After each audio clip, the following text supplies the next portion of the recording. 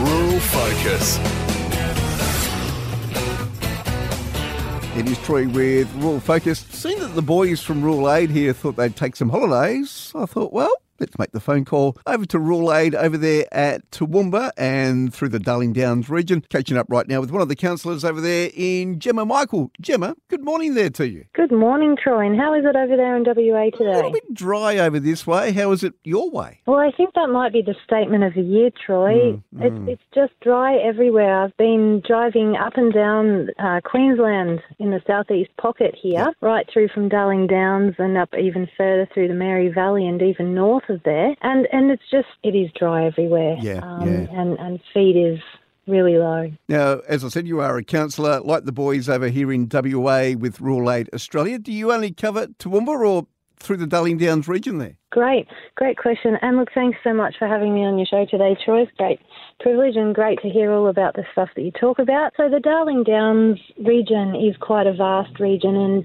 it probably extends through from Stanthorpe, Warwick, Dalby, Oakey, Toowoomba, and surrounds. So, I mean, it does cover such a big area. A fair few miles to do each day, pretty much. Yes, and I'm so sorry to the towns I haven't mentioned today. I can't mention them all because there's just some beautiful little pockets. I was driving along the road yesterday and I drove through a little town. Their name escapes me, and they had an aeroplane sitting in their park. And I thought, wow, an actual aeroplane, and it's not something you see every day. It was up near Oakey there, they do have an aviation museum up there. And look, even a town, have you heard of a town called Nobby? Nobby? Yeah. No. Well, neither had I, and I thought, okay.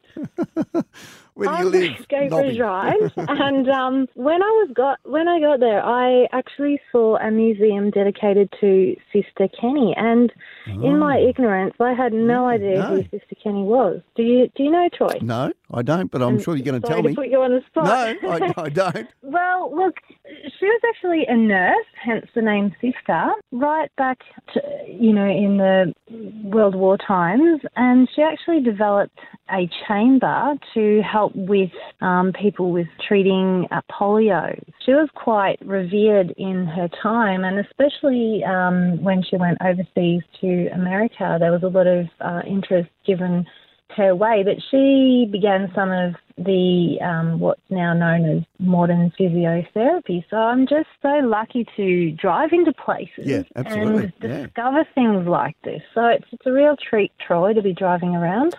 How are the farmers going over that way there, Jem? Yeah, and look, on a serious note, getting back to the core business of it all, it is tough on farmers, Troy, and, my heart just goes out to all the farmers who are responsible for producing, beef, crops, dairy, breeding of specialist animals, specialist crops.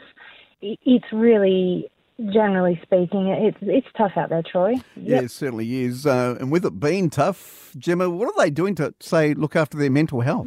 Look, and this is probably a word that's been thrown around before, but the word resilience really does go a long way, Troy. And, I mean, we all develop resilience in our own ways, and we all have different approaches to looking after our mental health and well-being. And another part of it is that whole self-care element. I mean, when you're on a farm, it's very busy. There's lots to do. The to-do list doesn't end. But, and we can relate that to other areas as well, not only for farming, of course, Troy. But when it comes to self-care, there is just those moments where we can take hold of, okay, look, I've got 5 minutes. I can give myself this time in the day. And it might be simple things like going and spending some time in the garden, watering the plants, taking the shoes off and just having a little bit of a breather, taking it all in. And things like gratitude can go a long way also, Troy, is that even though there are tough times, there are things like just appreciating the small, what I call glimmers that can sometimes just give that nice little touch for that hour, for that day. And, these are some of the things that, I'm finding that can be beneficial at times. Yeah, absolutely. I know over here, Gemma, that learning more that farmers are starting to speak to each other in different regions, to help each other out. Does that happen over there at Toowoomba as well? Well, Troy, look, that's really good. I'm heartened to hear that, and I think that's a really good way of networking and developing, I guess, some like-minded connections and in various different ways. So, look, and I am relatively new to the farming networks over here, Troy. Yep. So that will be something that I will definitely be asking farmers in what their experiences might have been like with that. And, of course, you know, there aren't small community networks which are extremely, you know, beneficial for, you know, being connected to services, being connected to each other. But look, across the landscape, that would be, I'm sure some very good stories are coming out of that, Troy, so I look forward to hearing more. What made you want to become a counsellor with Rural Aid? Great question, Troy. And look, counselling is something that it can fill some, I suppose, gaps perhaps where there just isn't that avenue for people. It might be that they've got a great support network or they've got help on the farm, but of course mental health is something like we can relate it to physical health in that you can work on it to maintain and improve how it sits within your own realm, Troy. So, I mean, being interested in,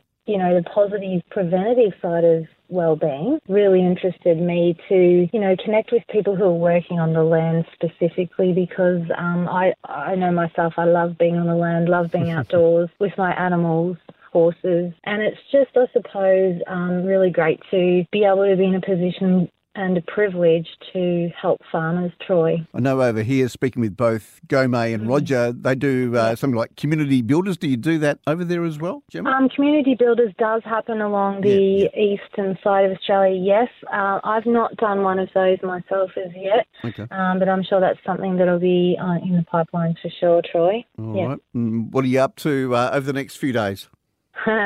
Well, look, There's always something to do, Troy. So whether it's being out on farm, talking with farmers, whether it be checking out some local events that are coming up. I know we've got, you know, the Warwick Gold Cup is coming up very soon. Yep. I believe Australia's premier camp draft event. And rodeos, there's garden shows. Toowoomba have just had a big garden show up this way. There's lots of farmers markets.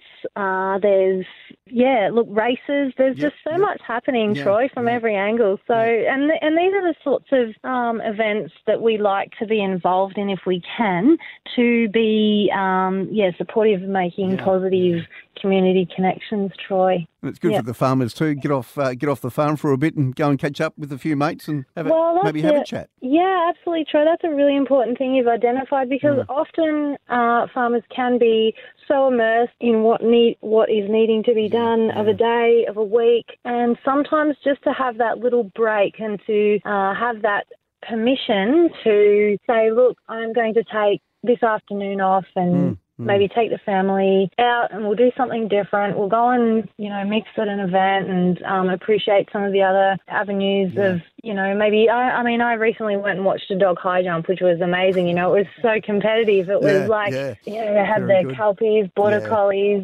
a mixture of dogs. But there was a massive crowd in a rural area and that was actually up at the Kenilworth show. That was just, people were, you know, showing their emotion and really getting into it. So it's just, I guess, taking your mind off something for a short period of time and hopefully enjoying and connecting with others along the way. Yeah, we are chatting with Gemma Michael, counsellor there with Rural Aid Australia with, in both Toowoomba and around the Darling Range region. If you are wanting to know more, get in contact with Gemma there today. What's the best way that the farmers around those areas can get in contact with you there, Gemma? I think probably at this point, Troy, is jumping on our Rural Aid website. We don't have offices as such apart from our head office, so I would just jump onto the website or send me an email. My email with a J, JEMMA.Michael, MICHAEL, and I know that was read very fast,